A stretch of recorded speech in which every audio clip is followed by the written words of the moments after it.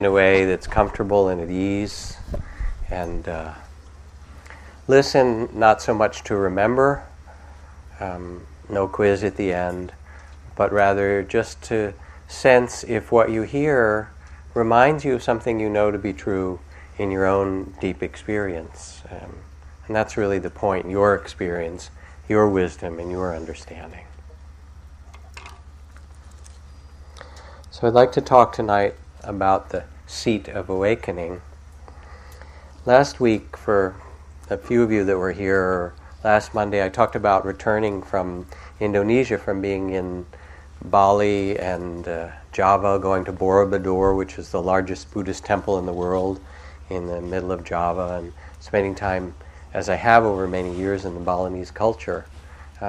And part of what's so mysterious is to get on a plane, many of you have this experience, and fly halfway around the world, and see, when you get up pretty high, almost the edge of the curvature of the earth, and this whole world goes by that took people, whether they walked initially out of Africa and across the steppes of Asia in the land bridge here, or even by steamer or something like that, years or at least weeks and months to travel, and there it is, 15, 20 hours, and you've gone around most of the world. And it's so mysterious that we can do that in this globe, and magical. And you're in one part of the world, and it appears, and there's all these things, and then you're in another part of the world, and other things appear and vanish. While I was in Bali, I talked about this a little bit last week.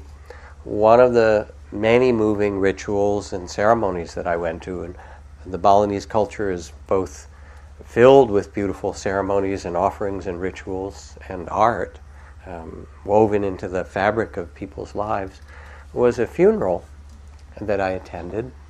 I also went to a trance dance and a fire walking ritual where these people were in trance and walking on hot coals and things like that. That was a mistake, actually, because I went out and thought I could do it too. And the main mistake I did was not asking them how to do it in advance. I thought, well, they're doing it, I should be able to do it, right? But apparently there's a few things you need to know. That's why one meditates, maybe to do a little training in advance. But in this case, I hadn't done the fire walking training, so I was dancing around going, ow, ow, ow, ow, and so that was my mantra with blisters and burns. But the villagers thought it was really quite amusing to see this American guy dancing around doing his mantra while the rest of them were. But anyway, we were taken by this Balinese friend who married a Balinese prince years ago and is very much woven into the Balinese culture now, and their children and family, to a Balinese cremation funeral that I talked about last week. And there were several very moving things about it. And it was an older woman who died, and people had grieved when she died, but they knew she was dying. It wasn't a big surprise, so there was some tears and some honoring. But after a few days, they prepared her for the cremation. They washed her body in this very beautiful way. And then there were a couple hundred people there, and everybody who was there came by and left flowers and prayers and woven offerings on her body. They tucked it into the clothes she was wearing, or around her body. Her body was laid out on a white piece of linen. And by the time all the neighbors and villagers and people around had gone by, she was covered with people's prayers. And then they wrapped her up and held her, the village elders held her up in two lines, held her body. And as they held her body up, her children, grandchildren, nieces, nephews, all the people who were her descendants in some way or other, all bowed and walked underneath her body while it was being held up, as if to honor that they were descended from her and they were going to carry her spirit. And I asked one of the Balinese friends who was there, why are people, it was moving and beautiful, but people didn't seem to be sad. In fact, there was music and dancing and there was also a lot of celebration. And she looked at me and said, well, do you think there's only one life? She's going to be back soon. I mean, what's the fuss? It was really kind of extraordinary. And it reminded me of being in Burma a couple of years ago doing another trip working with the Foundation for the People of Burma, having raised quite a lot of money after the cyclone, and bringing enough money to build several clinics and about a dozen schools to Burma with this group of people that raised $300,000. And we went to one relatively remote village where we'd been working together with some doctors and medical people who were living up in the mountains there, working with the mountain people, and talked with the midwife there. And it was sort of a moderate-sized village up in the mountains. And it was an old grandmother who was the midwife. She was training a younger midwife, and in the conversation said, "Well, how many babies have you received coming into this world?" And she looked around, and there was, I don't know, 50 or 100 or more people. A lot of the village was there for this celebration. She said, "Oh, all of these, And there was such a sense of community. She smiled. These are all the babies that I, of course.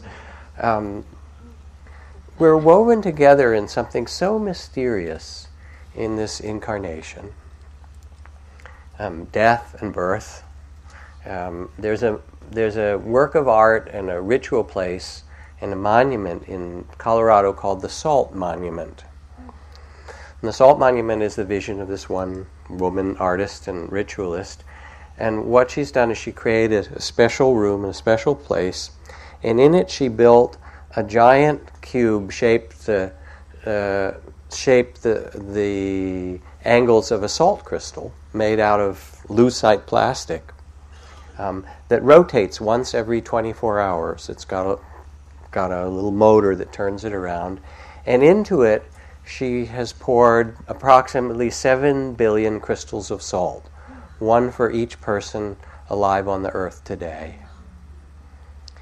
And each morning, when it has made half a turn, she ritually climbs to the top of this salt crystal and pours in the top of it a little vase of salt that is the equivalent of the 200,000 people that were born that day, to add to it. And then each evening before the sun goes down, she goes to the bottom of the crystal and draws out a slightly smaller container that has 150,000 crystals of salt for all the people who've died that day. She makes a prayer for them, and then she puts it into a mandala, a basin of water that's been made like a lotus, so that the salt dissolves back in the water, and then the water is taken back to a river to go back to the earth.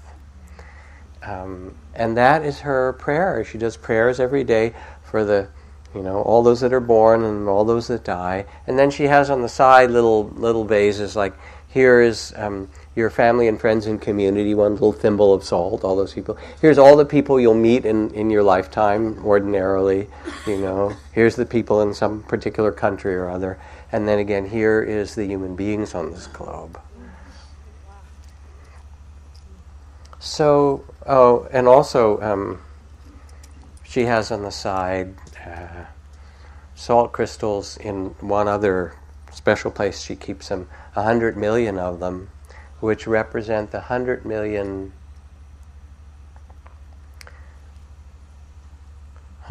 people who are awaiting birth at this moment, held and floating in the waters of life in their mother's body right now. 100 million people all floating in there saying, "My turn soon." I mean, it's pretty wild to incarnate, isn't it? So we come to sit in meditation, and yes, it helps to quiet the mind, reduce stress, open the heart. But there's something deeper about it. We sit as a Buddha or as the Bodhisattva of compassion, and as we get quiet, as the mind quiets and we begin to open, we also sit in the presence of the mystery of life, the mystery of incarnation. I mean, I don't know how you got in there, but it's pretty wild to have a body like this, isn't it? I mean, remember when you were a little kid? That's not your body anymore. It's completely changed. It does all this weird stuff. Then it gets older. That's pretty wild. And so you sit in meditation and you take your seat as the Buddha, halfway between heaven and earth, to open yourself to this mystery. To open yourself to see with not just the ordinary eyes of what your to-do list is and the things that you have to, put in the bank account or answer the letters or emails or things like that, but to step back and say, wow, here we are alive on this particular planet that you can travel around in this way, having been born for a time in this culture and in this body. And what is that? Who are we? Now, when the Buddha tried to awaken to this great mystery and find liberation, freedom, enlightenment, different languages for it, as the myth or the story goes, he took his seat under the Bodhi tree, the tree of enlightenment, after all his preparation. And as he sat there, he was attacked by the armies of Mara. And Mara is the Indian mythological name for all the forces of destruction and delusion and confusion and so forth. And he was attacked by the temptations of Mara and all the possible temptations trying to move him off his seat. Wouldn't you like this, It wasn't a Maserati, but it was the coolest chariot that they had in those days, and it was dancing girls, and it was great palaces. And he sat unmoved. And Mara said, well, all right, I'll try something more. And he brought all his armies to shoot arrows and spears and flaming arrows. And the Buddha raised his hand and touched every one of the weapons that came to him with compassion. And the arrows and spears turned into flower petals and dropped around his feet. And he sat there responding to the aggression of the world with compassion. Mara said, all right, aggression didn't work, temptation didn't work, how about doubt? You know that one, right? And so Mara appeared and said, by what right do you think you can sit here and become enlightened? Who do you think you are? I mean, it's one thing to sit and, be the warrior prince or the sage and, not be moved by temptation or aggression. But who do you think? Do you think you're special? I mean, isn't that inflation? And he just started to rag on the Buddha about what he thought he was doing. And by what right do you take this seat? And at that point, if you look at a lot of the statues or images of the Buddha, including the one behind me, which is not so easy for most of you to see, the right hand of the Buddha is down touching the earth with his fingertips. And the story is that he touched the earth and asked the earth itself to be his witness. And as the story goes, the goddess of the earth arose and said, I have seen this young man over countless lifetimes practice patience and dedication and compassion. I bore witness to his integrity and to his beautiful spirit, and he has a right to sit on this earth, and he has a right to awaken. And the Buddha said, the earth is my witness. And with that, the goddess of the earth washed the armies of Mara away. And what the story really tells, in a mythological or symbolic way, is that you too are a child of this earth. Your body is made of the minerals of the earth. The blood and the fluids in your body are like seawater. They've got salt in them, and they're pretty much the saline constitution, similar to seawater. If you have a baby floating in there, they're floating in their own little ocean of amniotic seawater and fluid. You are a child of this earth, and you have a right to be here, or you wouldn't be here. You are a child of the earth, and your life can be honored as the Buddha's life was, without blame, without shame. There's a certain dignity to your humanity, to every person's humanity, which is called your Buddha nature. And this is your capacity to awaken. No matter what terrible things you may have done or what terrible things you've gone through. As the stories of the Buddha have it, he went through all kinds of terrible things, both things that were difficult that happened to him and mistakes that he made. But with all of those things, you have the capacity to both liberate your heart and to awaken the great heart of compassion within you. It is there, it is your birthright, it is your dignity, and no one can take it from you. So Viktor Frankl wrote at one point, he said, "We who lived through the concentration camps can remember those who walked through the huts, comforting others and giving away their last piece of bread. They may have been few in number, but their very existence proves the last and final freedom for a human being, the freedom to choose your spirit in any given circumstance." And this is really that awakening that the Buddha found, that it doesn't matter the circumstances of your life, and they can be very difficult at times, but no one can imprison your heart. Nelson Mandela found that in 27 years in Robben Island prison, walking out with such magnanimity and graciousness and compassion.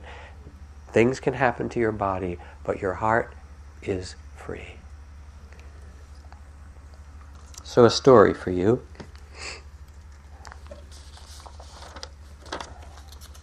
I got a book some years ago about the Vietnam Veterans Memorial, that stone black wall with the 58,000 names on it that many of you have probably seen in Washington. It's so moving. And it was a picture book of gifts and prayers that were left at the wall, because the wall has become a kind of temple for people who've lost family members, who go and do rubbings of their names, for people who lost fellow soldiers who were in combat, for people and some that were touched by that war. And one of the most moving images was a copy of a picture of a Vietnamese soldier in his green uniform with his, looked like his daughter in the picture, and this handwritten letter. "Dear Sir, for 22 years I've carried your picture in my wallet.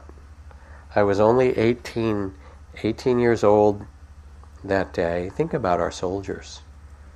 I was only 18 years old that day when we faced one another on that trail in Chu Lai. Why you didn't take my life, I'll never know.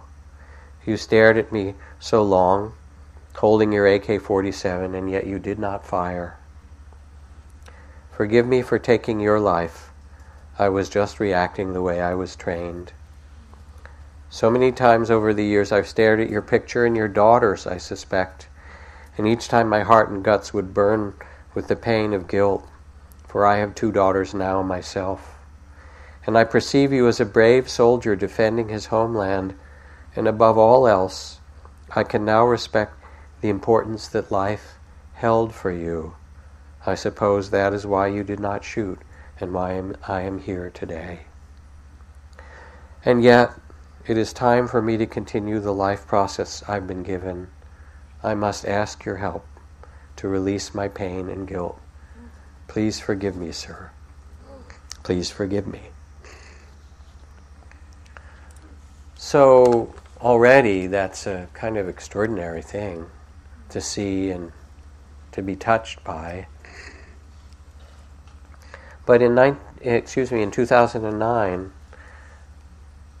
Richard Luttrell, who left that note and picture,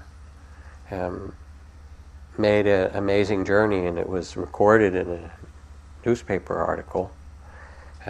Through a fellow vet, the picture somehow circulated around, and he got some encouragement. And he decided to go to Vietnam and find the daughter of this man that he had shot and return the photograph to her. So he went there and went to the archives in Hanoi and found out who the soldier was, and found her and her brother, and got an interpreter, went to their village and introduced himself to them and said, "Tell her this is the photo that I took from her father's wallet the day I shot and killed him, and now I'm returning it to her." And with his voice breaking, he asked her forgiveness. And the young woman burst into tears and fell into Richard's arms, sobbing. And later her brother explained that he and his sister believed that their father's spirit lived on in Richard, and that on that day their father's spirit had come back to them.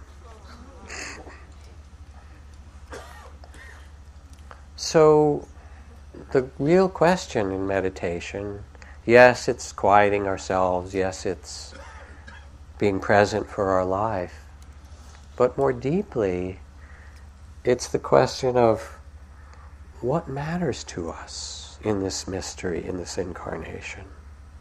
And it's as if this has happened. It's as if some great king or queen has sent you on an errand to a foreign land called America, right? And there's some really important thing that you have to do, this great errand for the king or queen. And it's fine that you do other things. You get an education, you have a job, you get married, you have children or grandchildren or not, you do your creative things. All of those are fine. You go to great marketplaces and listen to rock concerts and classical music and do the things of this land. But if you forget your real errand, then all those things take you over, then you've lost the point of the journey. Rollo May writes, "It's an ironic habit that human beings have. We run faster when we've lost our way." And we can look at our modern life,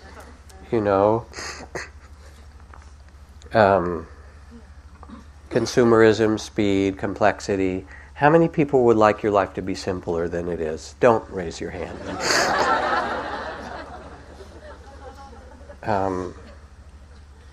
And one of my teachers, Ajahn Buddhadasa in the Forest Monastery of Thailand, when he was describing the modern world, he said, "You know how it looks from the point of view of a forest meditation master?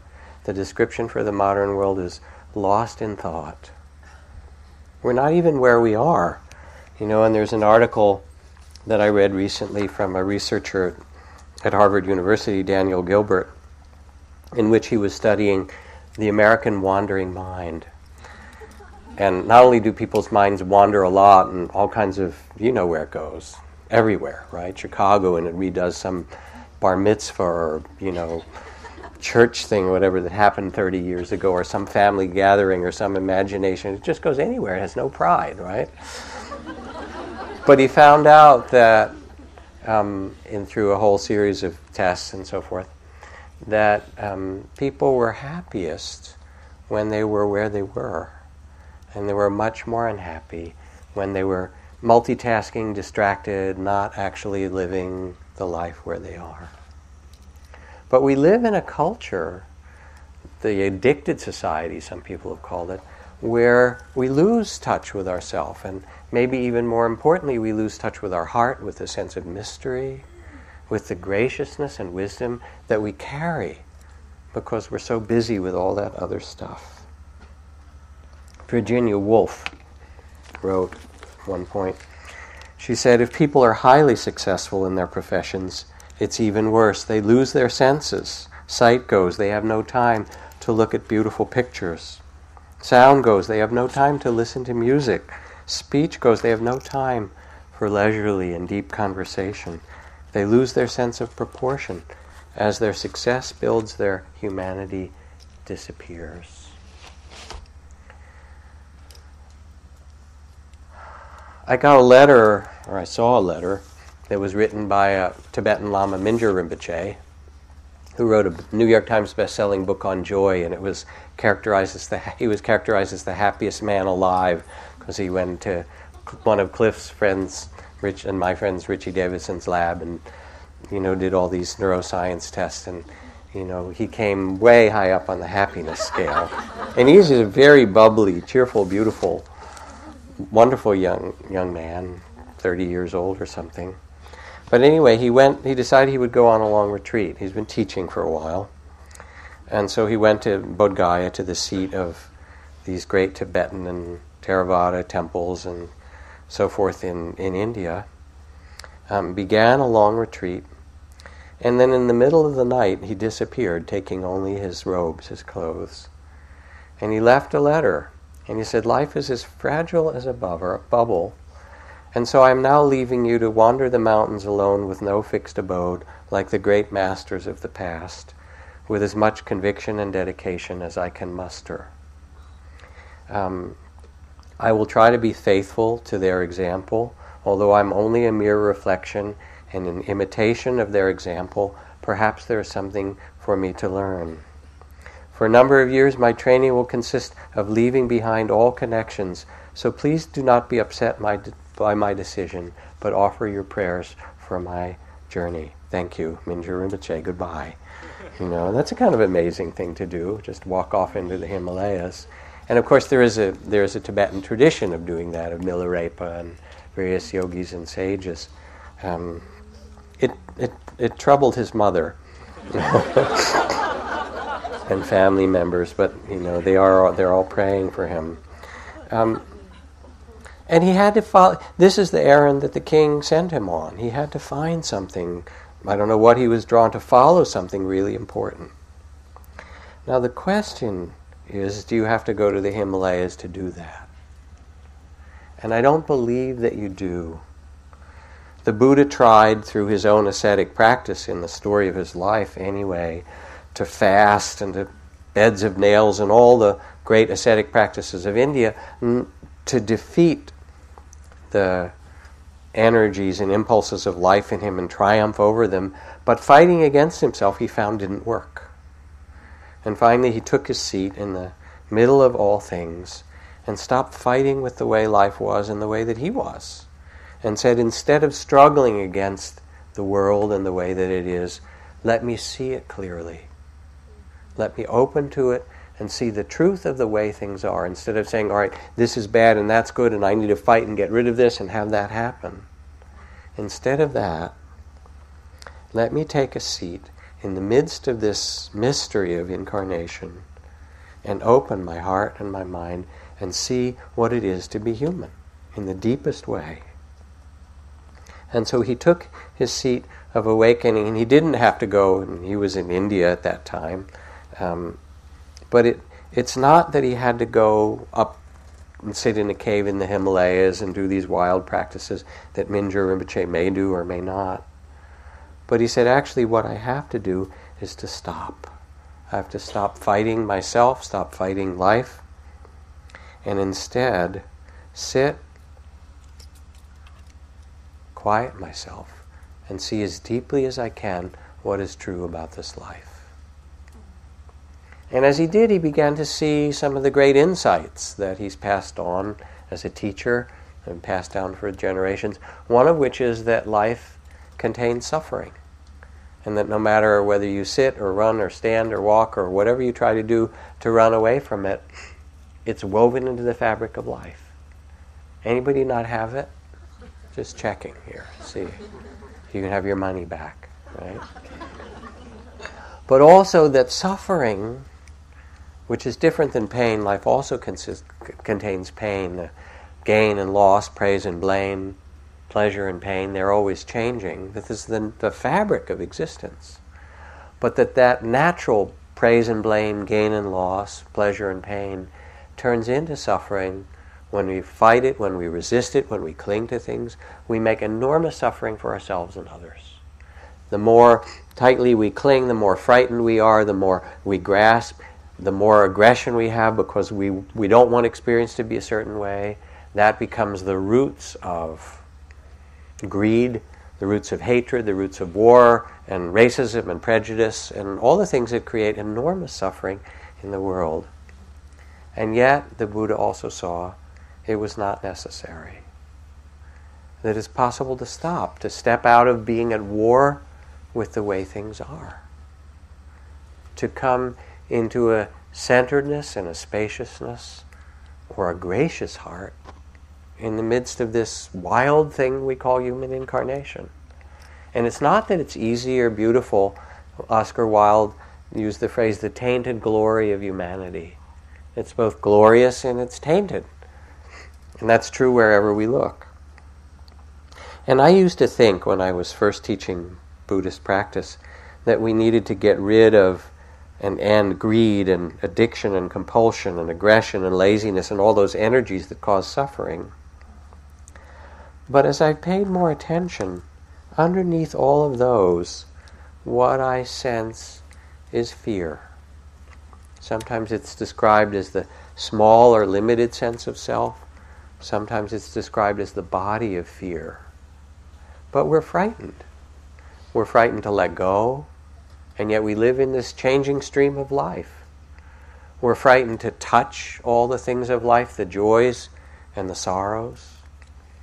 In a way, we're frightened to be here and experience our life fully, the river of experience and of emptiness, because it appears out of nowhere and it vanishes. What happened to yesterday or last year? Remember Y2K? Remember the 20th century? Most of you do. And it's gone. It's back with the pyramids, and Kublai Khan and all that. It's just disappeared. But so is yesterday. And it appears and it dances and it goes away.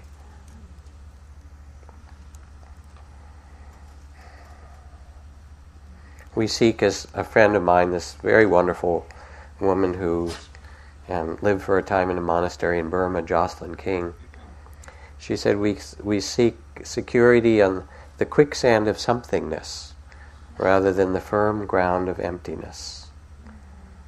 Because things are always changing, and we can try and hold on. Then you get rope burn, because you're holding on so much. Or you can relax and say, all right, we are change. We are life changing itself. And as we do, the heart softens, the mind gets more spacious and clear, and we can sense in ourselves the same tiredness of people who've been on the road a long time. It's not just our tiredness, it's the tiredness of humanity. And when we're hungry, we can sense the hunger of so many people who have much less than we do. Or when we feel lonely or lost, it's not just our loneliness, but it's really the loneliness of being human. Isolation and worry. And yet it's possible to open to this which makes our mysterious life, individual and collective, with dignity, graciousness, a kind of fearlessness. And the fearlessness doesn't mean you don't have fear. It's a really interesting thing. I remember going to see one of my teachers in India, this man named Nisargadatta Maharaj. And I'd been on a long retreat in the mountains of Sri Lanka for a couple of months and doing this wonderful practice of making my mind as vast as the space of the galaxy with each breath, and then with the other part of the breath coming to just rest at one point in my heart. And I did this for a couple of months with every breath. And by the time I went back to see him, I'd been sitting with him and practicing, and I went away for a couple of months. By the time I went back, I was so stoned. I was just like gone, And I came in to see him, and he said, "You're back." And I said, "I'm not back. There's no coming and going. There's just sights appearing. There's this vast space, and there's colors, and it looked like I was in India and looked like I was in Sri Lanka, but actually there's just awareness, and things appear and they disappear, and it's all completely empty." And he sat forward on his seat, kind of stared at me. What are you telling me? What do you think? And he really got animated and sort of testing me, like, was I making up some story or something like that? But I was just gone. I was really happy and free. And you can ask whatever you like, but there's nobody here, and it's all just this great dance of emptiness. So I was sitting there, and people were watching. It was a beautiful dialogue. And after about 10 minutes or so, he seemed pretty satisfied. And then he peered at me and he said, so no more fear ever, right? And the minute he said that, this little thought came, well, wait, I could actually be afraid of something or other. And that whole, well, how could I say forever? Everything changes. Maybe I will be afraid, whatever. And he saw it in my eyes, and he said, he said, go sit in the back of the room and work on that. That's where that's where the self was born. Now, later on, I know how I would have answered him. I mean, there I was sort of no more fear ever, and ding, ding, ding, ding, I lost my cool in a certain way. But actually, it was like a koan from a Zen master. Now I know I would have answered him. And maybe I'll tell you later in the evening. I'll let you figure out what you would have said. So here's a passage from the Zen teacher, Kornfield von Durkheim. He writes, "The person who, being really on the way, falls upon hard times in the world will not, as a consequence, turn to that friend who offers them refuge and comfort and encourages their old self to survive. Rather, they will seek out someone who will faithfully and inexorably help them to risk themselves so that they may endure the difficulty and pass courageously through it. Only to the extent that a person exposes themselves over and over again to annihilation can that which is indestructible be found within them. In this daring lies dignity and the spirit of true awakening." And so, through the very difficulties and the challenges or the fears that Nisargadatta pointed to be fearless doesn't mean that fear isn't there, but that there is a dignity and a freedom and a willingness to say yes to this life. And that is possible for you, and it changes everything. It changes your life and it changes the people around you. And so we meditate, yes, to quiet ourselves, to let go of tension and stress, but for something deeper. You stop and pay attention, and first there's your life breath. It's always breathing, and we forget about it. Statistically, do you know the likelihood that one deep breath that you take contains a molecule from Julius Caesar's dying breath?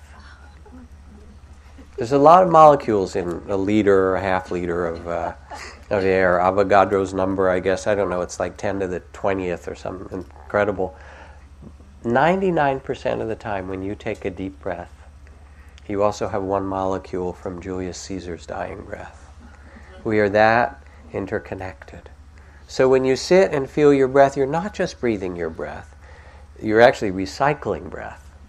You're breathing in what somebody else breathed out, and what the trees, the bay trees and the laurels and the oaks and the trees of the Amazon and the kelp in the ocean.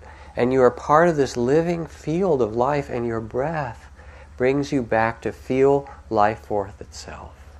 And so you use the breath, you ride the breath, not to become a good breather,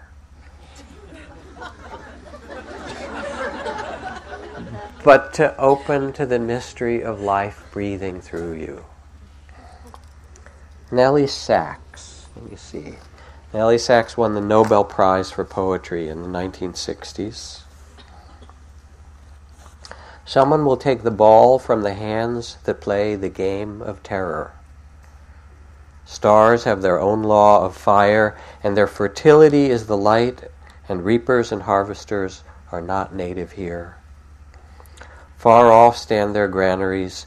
Straw, too, has a momentary power of illumination, painting our loneliness. Someone will come and sow the green of the spring bud on their prayer shawl, and set the child's silken curl as a sign on the brow of the century. Here, Amen must be said, this crowning of words which moves into hiding, and peace, you great eyelid, closing on all unrest, your heavenly wreath of lashes brings you the most gentle of all births. And she won her Nobel Prize. She wrote poetry coming out of the Holocaust. But it wasn't just the poetry that was the terrors of the Holocaust, but it was the sweetness of rebirth that comes to us no matter what we have lived through, no matter what it is. The Buddha said you can put a spoon of salt in a small cup and the water will taste very salty. Or you can put that spoon of salt into a lake and the water will still be pure and clear.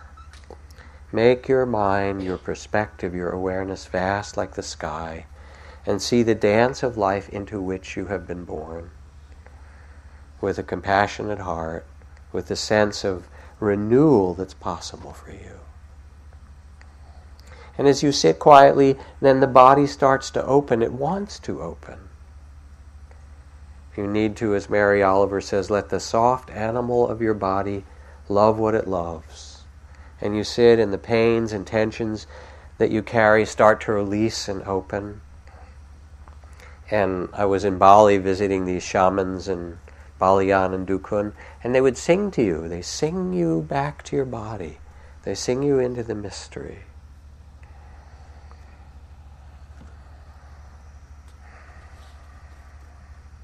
And your mind starts to open. And first it just tells a million stories because it's a storytelling machine, and it's stuck on overdrive, right? And it's like being in a Motel 6 late at night and you can't turn the TV off and it's on the shopping channel or something. And it just keeps going on and on. And all you have to do is sit for 5 minutes and you just see the river of thoughts, right? And it tells such stories. Here's a Chinese poet, Xin Qi. In my young days, I never tasted sorrow. I wanted to become a famous poet. I wanted to get ahead, so I pretended to be sad. How's that? Remember that? Now I am old and have known the depths of sorrow, and so I'm content to loaf and enjoy the clear autumn evening. And we have, we want what we don't have. Oh, I want to be deep, when you're young. Don't worry about it. It'll get to you, right? But the mind has no pride. And it tells all these stories. And instead you sit, and here's the body opening, and the mind starts to open. You see all its stories. Who we are, what we'll do, what we should do, what we didn't do, what the world should be like. And finally you say, okay, this is the way things are. You see the suchness of the world. The world is like this, and you rest in the space of awareness that says this is the way it is, this mystery of incarnation. And your emotions open, the sadness and joy and anxiety and longing and love and tenderness and hatred, because it's not in somebody else. The source of racism and war and greed and so forth, it's not in the rest of the world. It's part of us too. As W.H. Auden said, you love your crooked neighbor with your own crooked heart. That's the way it works. And part of the dance in the villages in Bali that's done every 6 months or so, they'll take Rangda, who represents the demons and destructive bad energies, and then they'll take this Barang that's the kind of dragon of purification and good and beneficent energy and so forth, and they do this whole huge trance dance in the village and act out good and evil and dangerous and benevolent. And eventually, people go into trance and they do all these wild things, and eventually they go back to their temples when the whole day of this dance, the Barang eventually chases Rangda back into her temple, and she goes back in for 6 more months. And the village goes, okay, it's sort of ritually enacting what's in us. But I was talking to my Balinese friends, and they said it's not like like that side, the temple where Rangda and the Shiva temple and so forth, where that is, it's not all bad. We see them as woven together, that they have to come together, day and night, and praise and blame, and sweet and sour, and pleasure and pain. You can't have one without the other. It's how duality works. If you don't want that, you're on the wrong planet. It just works that way. So anger is destructive, but it also has clarity, doesn't it? The Greeks call it the noble emotion. And desire can be addiction, but it also creates life. It's creativity, it's awakening, it's moving us. And confusion can be terrible, but it also recognizes the truth that we don't understand it all, actually, do we? And that don't know mind, the Zen teacher calls it. That actually it's a greater mystery than we can figure out, and we're not in control of it. And you don't know what will happen when you go out that door tonight, actually. You have a good guess, some good odds, but you actually don't know. You don't. Nobody does. And grief, it's terrible loss, but it also shows love. There wouldn't be grief without love. So these are woven together in this amazing way. And our practice is to take our seat and to just say, this too, and bow to it. To take the one seat halfway between heaven and earth and meet this life with a spacious and kind heart. And it doesn't mean you don't repair the world. It doesn't mean you don't stand up for justice when there's injustice, that you don't feed the hungry. But there are different ways to do it. There are people out there who are doing it, who are adding to the aggression and anger and blame, and all you have to do is turn on the TV and you can see them in every stripe. And there are those who are really feeding the hungry, because out of love, it's not, I'm going to be a good person, or those people are bad because they're keeping the food and these people don't have it.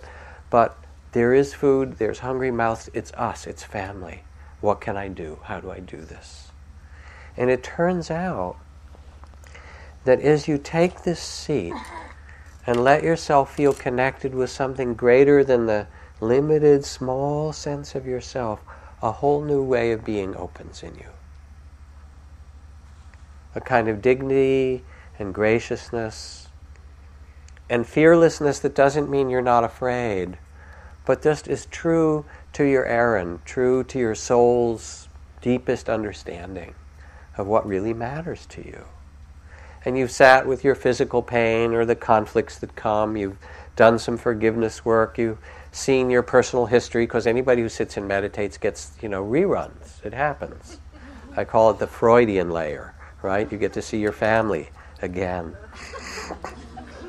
Yet again, right? But there comes also this profound healing and renewal that you begin to trust. Because meditation is in a way a flowering. It's like composting and digging and making the soil fruitful. And it's not so much creating something, it's the flowering of goodness that comes. And I remember when I was in the Cambodian refugee camps years ago, spread out in these great dry plain on the border, Thai border of Cambodia in the hot season, and it was 110 degrees and hardly any water. It's a big pit well that a bulldozer dug at the end, and 50 or 100,000 people in these tiny little bamboo huts that were about 7 feet long and 5 feet wide, made of bamboo with a bamboo roof, thatch roof, and a little path to the doorway and maybe 1 square yard of land next to that path before the next hut. And in almost every one of those little square yards, people had planted a garden. They'd been there a month or 2 months or 3 months, and the UNHCR had offered seeds. And they would go and they would stand with a bamboo pole and a bucket on each end for an hour or two in this blazing sun, and walk down in a long line and dip their buckets with water and bring it back and water a little squash plant and a little bean plant, pea plant, whatever they'd planted. And it would start to creep up over the doorway and their little hut. And there were people who'd lost everything. Their villages, their temples were burned, half their family were killed. And you could feel the tremendous sorrow. And yet, there is some resilience in us as human beings, some spirit, some life that is what you are, that wants to renew itself, that is completely trustworthy and wants to be reborn. And just as it was in those Cambodians, that healing, renewal takes place when we water the heart, when we pay attention. It's attention and compassion that water our own heart. So as we take the seat in meditation, breath, body, thoughts, relation through all things, and let ourselves be centered, center ourselves, there grows in us a faith in our capacity to open, that we absolutely can trust. It knows how to open. The body wants to unwind and heal and release. It just does. The heart wants to weep and gnash and grieve and be angry and all those things. It wants to release the past in some way. So like that story of the soldier in Vietnam, so that it can make even the sorrows that we have into something that has grace for us. In Tibet, they pray for difficulties in the monasteries. Grant that I might have suffering and difficulty. Imagine that in your meditation. so that real patience and real love and real compassion grow in me. But it doesn't happen quickly, you know. It knows how to open. I like to read this story. A man wrote to the IRS, "I haven't been able to sleep knowing that I cheated on my taxes last year. Since I failed to fully disclose my earnings on my return, I've enclosed a cashier's check for $2,000. If I still can't sleep, I'll send the rest." You know, so it's not like an idealistic thing.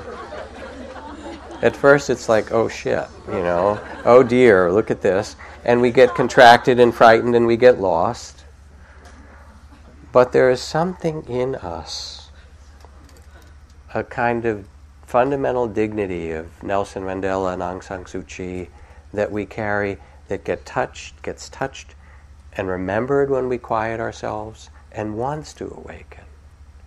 And so we get to have more and more faith in our capacity to open, to be with the mystery of the 10,000 joys and sorrows of human incarnation as the Buddha, as the Bodhisattva of compassion, rather than as somebody who's lost in the small sense of self.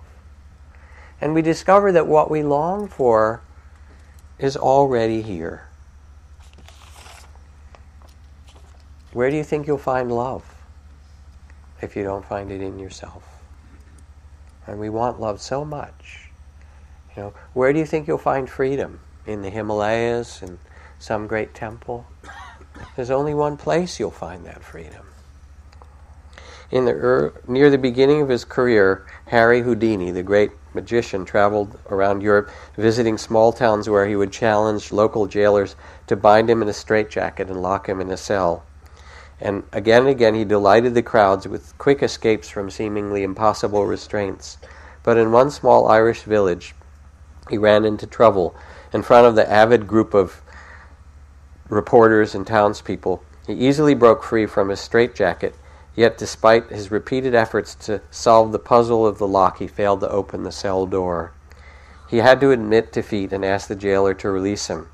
After everyone left, Houdini asked the jailer, "What kind of new lock did you put on your cell?" "Oh," said the jailer, "it's actually quite an ordinary lock. I figured you'd have no difficulty opening it, so I never bothered locking it at all."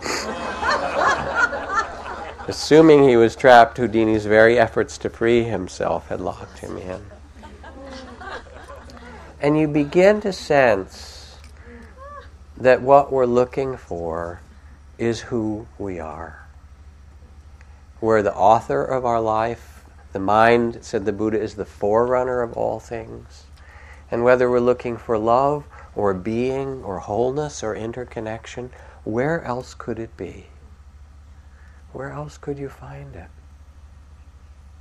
And to take your seat is to allow this connectedness and nobility and radiance to begin again to shine from you.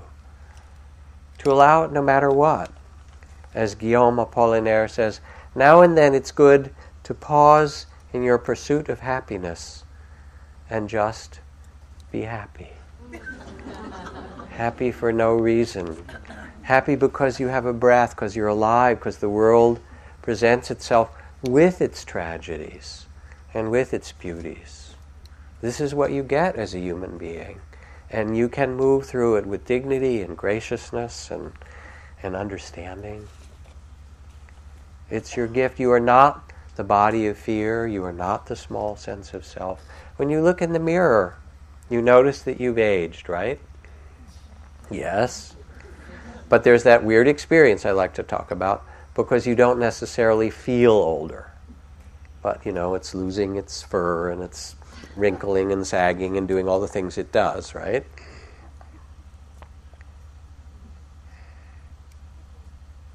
That's because it's only the body that's aged.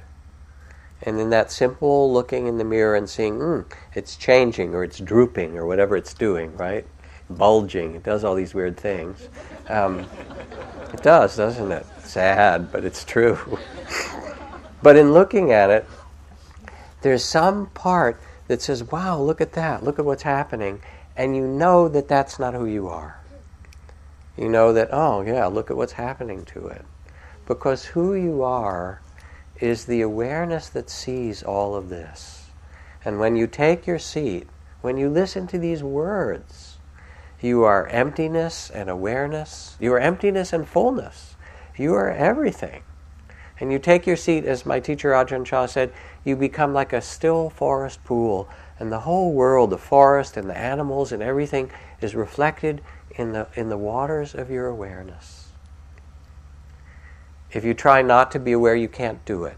All right, stop listening, hearing, thinking, feeling, sensing. Just turn off awareness. Go ahead, try. Can't do it, can you? Because awareness is who you are. Awareness, the space of presence, the witnessing to all things is your nature. And as you take your seat, you rest in the space of awareness and in the great heart of compassion, because you are nothing and you are everything. And this is true. And yes, you have this small identity, and you have to remember your zip code and your social security number, and pay your bills and things like that. And that's kind of part of the mystery and the trouble and the beauty of incarnation. But you know that that's not. You're not your zip code, and God knows you're not your social security number. It's not worth so much anymore anyway. You're not the limited self that we are taught in this culture that we are. Oh, nobly born, says the Buddha, remember who you really are. Take your time to return to the heart of compassion and freedom in the midst of body, feelings, thoughts, relations, all that. Come back to the place of knowing, to the space of awareness, to the great heart of compassion. There's a need for it in the world. Somebody has to do this, because a lot of people have forgotten. And when one person does it, when one Nelson Mandela or Aung San Suu Kyi or whoever you admire does it, it can affect nations, millions of people. Oh yeah, dignity is possible. Graciousness is our birthright. Compassion, like that story of the Vietnam vet who went back. Oh, our Father's Spirit has been reborn in you. And that Spirit can be born in you as well. So as we awaken, we allow this well-being and freedom to manifest in us, profound joy. And it will happen, because it is who you are. Let's sit for a minute. What would you have said about the fear? Oh, you want the answer to that? To the koan? What would I have said? Instead of when he said, no more fear ever, right? And I thought, oh yeah, fear. I'll get afraid again, which was humble, but also, I just would have looked at him and I said, yeah, fear, so what? I believed him and I made fear a problem. But if I said, oh, fear comes and goes, like everything else. The breath comes and goes, and joy and sorrow come and go. Fear comes and goes too, so what? What's the problem? And then he would have laughed. And then he would have tried something else, because he was a trickster, All right, so let's just sit for 1 minute. And in this sitting, come back just to be. The mystery of this incarnation. You are witness.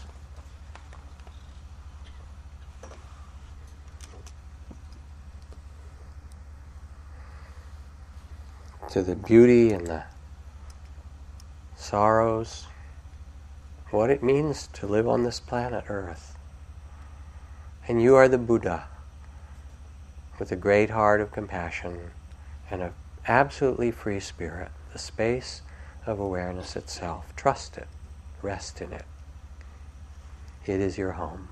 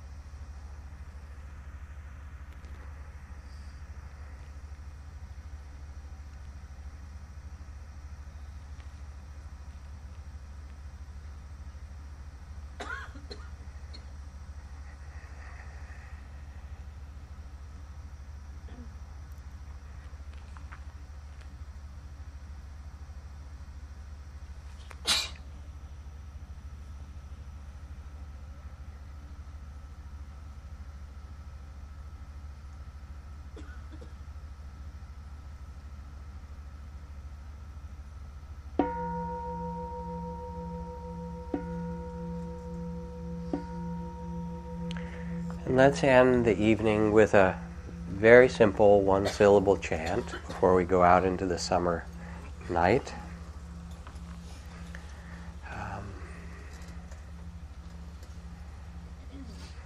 In Sanskrit, there's a seed syllable or mantra that's said to be the first sound in life and the last sound. But most importantly, it's considered the sound of perfect wisdom because it's the seed syllable that represents letting go or opening. It's the seed syllable ah. So what I'd like us to do is to sing ah for a bit. And as you do, feel what you want to let go of so that as you go out into the summer evening, the mind is clear and spacious and the heart open.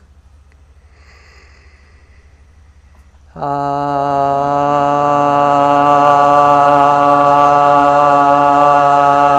keep it going. Ah, ah, add harmony. Ah,